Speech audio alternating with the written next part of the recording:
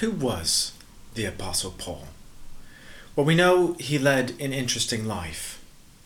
Traveled a great deal, got in all kinds of conflicts and difficulties, and a great many people came to faith because of his work and his testimony and his teaching.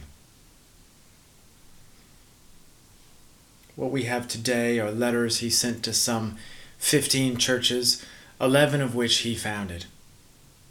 And there were times he probably felt very close to God, and other times that he probably felt quite frustrated and distant from God. After all, Paul was human. And things got tougher the longer he lived. The last years of his life we know that he spent in prison. And he was probably greatly frustrated by that. In his body he carried ailments and diseases and injuries, some from beatings that he had sustained over the course of his ministry, diseases that he'd picked up living the hard life, doing manual labor, moving a lot from town to town. He disregarded his own status as a Roman citizen and as a Pharisee in order to gain access to the people at the very bottom of the rubbish heap. And it was on the shoulders of this group of people, ex-slaves, foreigners, artisans, handworkers, it was on their shoulders that he built his churches. I go to Paul a lot because he was a missionary and he was a church leader. And he was committed to the kind of leadership that starts at the bottom, building disciples up from the bottom and helping them become disciplers of disciples. One thing Paul understood about his own life was the miracle, the sheer act of God that had brought him to believe in Jesus as the Messiah, the Son of God. We know that Paul, before he came to faith, was not just a devout Jew. In his own words, he was circumcised on the 8th day, of the people of Israel, of the tribe of Benjamin, a Hebrew of Hebrews, in regard to the law, of Pharisee, as for zeal, persecuting the church, as for righteousness based on the law, faultless. Paul was a faultless Pharisee when it came to the law. We sometimes have this notion that Jesus came to replace the law because it was onerous, because it was difficult, because it was too hard to follow. And that is not at all what Paul is saying. Paul says actually quite the contrary. I followed the law and followed it to the letter, and no one surpassed me in my ability to do that. I was faultless in the law, he says. And if righteousness came to the law, then I would have been righteous too, except Paul adds that that's not what happened. In his pursuit of righteousness, he tried to make himself the enemy of Jesus Christ and all of his followers, and so he tried to make himself the enemy of God. He tried, but he did not succeed. Why? Because God would not let him become his enemy. God would not let him. He would not have it. In Romans 5:10, Paul says this, "For if, while we were God's enemies, we were reconciled to him through the death of his Son, how much more, having been reconciled, shall we be saved through his life?" And again, in Colossians 1:21, "Once you were alienated from God and were enemies in your minds because of your evil behavior. But now he has reconciled you by Christ's physical body through death to present you holy in his sight." And if you still don't believe me, there's Romans 5:6. "You see, at just the right time when we were still powerless, Christ died for the ungodly. Very rarely will anyone die for a righteous person. Though for a good person someone might possibly dare to die. But God demonstrates his own love for us in this: while we were still sinners, Christ died for us." Paul goes on and on and on about this point, because he knows it is absolutely vital. This is the turning point. This is the hinge around which the entire cosmos turns. All of creation hinges on this truth, that there is a place at the table for all of us and all of them. And no matter how many personalized invitations God sends out, it is never too many, and it is never too much trouble. And there are some of you listening today who may feel like God would never go that far for you. Well, let me tell you something. He went all the way down the Damascus Road for Paul. And that is why Paul says, "For this reason, I kneel before the Father, from whom every family in heaven and on earth derives its name. I pray that out of his glorious riches he may strengthen you with power through his Spirit in your inner being, so that Christ may dwell in your hearts through faith.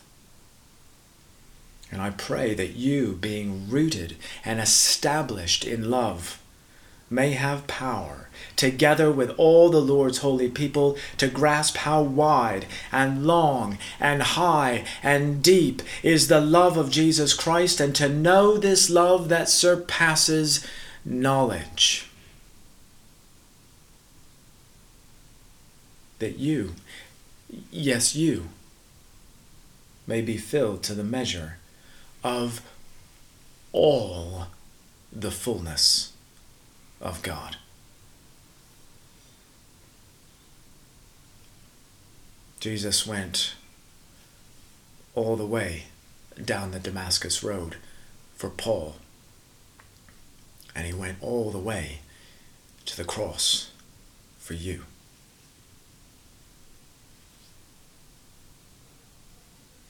This family, you and me, we are to be rooted and established in love, for that is the power of God's fullness.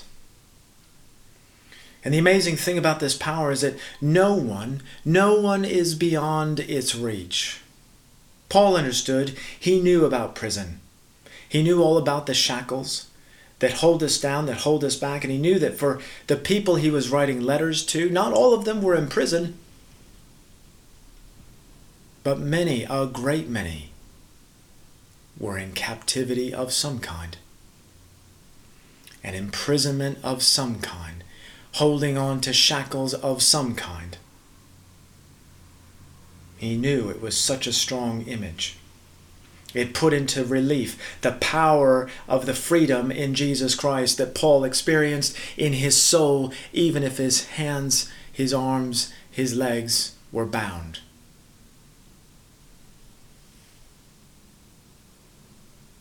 And this is the love of Jesus Christ, the love that surpasses knowledge. It is the power of knowing that you may be filled to the brim with all the fullness of God. Sometimes it takes a visible reminder that this is true for us and for people out there.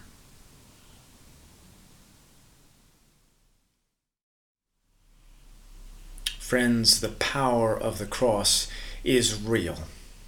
It is a demonstration of how the fullness of God can take something utterly shameful, utterly humiliating, and transform it into the message of hope that can be heard like a rifle shot clear around the world.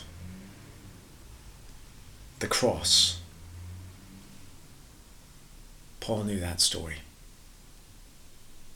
And he told that story. It was meant to erase a chapter, but instead it became the story. It was meant to hold up convicts, but instead it raised up a king. It was meant to shut our mouths, but instead it's why we sing. It was meant to be a judgment, but instead it became our mercy. It's why the song of heaven is the Lamb. The Lamb is worthy. It was meant to kill an enemy, crush dissenters and division. But instead, it became the banner of God's love for every person. It was meant to be appalling, nailing hands and feet to wood. It was meant to be used for evil, but instead, it was used for good. It was meant to be a symbol of God's assassination, but instead it became the symbol of Jesus' invitation.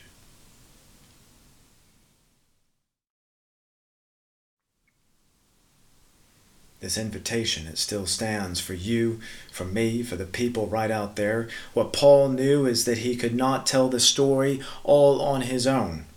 He did not own it completely unto himself. It's a story that needs to be told countless times, again and again and again, in the rubbish heaps of this world, in whatever prison you may find yourself in, however you may find yourself bound, whatever the name of your captivity is. Whatever it is that keeps you from the freedom of God's love in Jesus Christ. Like Jesus, Paul found himself at the end of his life poor, without a family, without a church of his own, or a pension plan, or a future. In the end, he was executed as a common criminal, much like the Savior that he knew and loved and worshipped. And he doesn't expect us to share in all of that.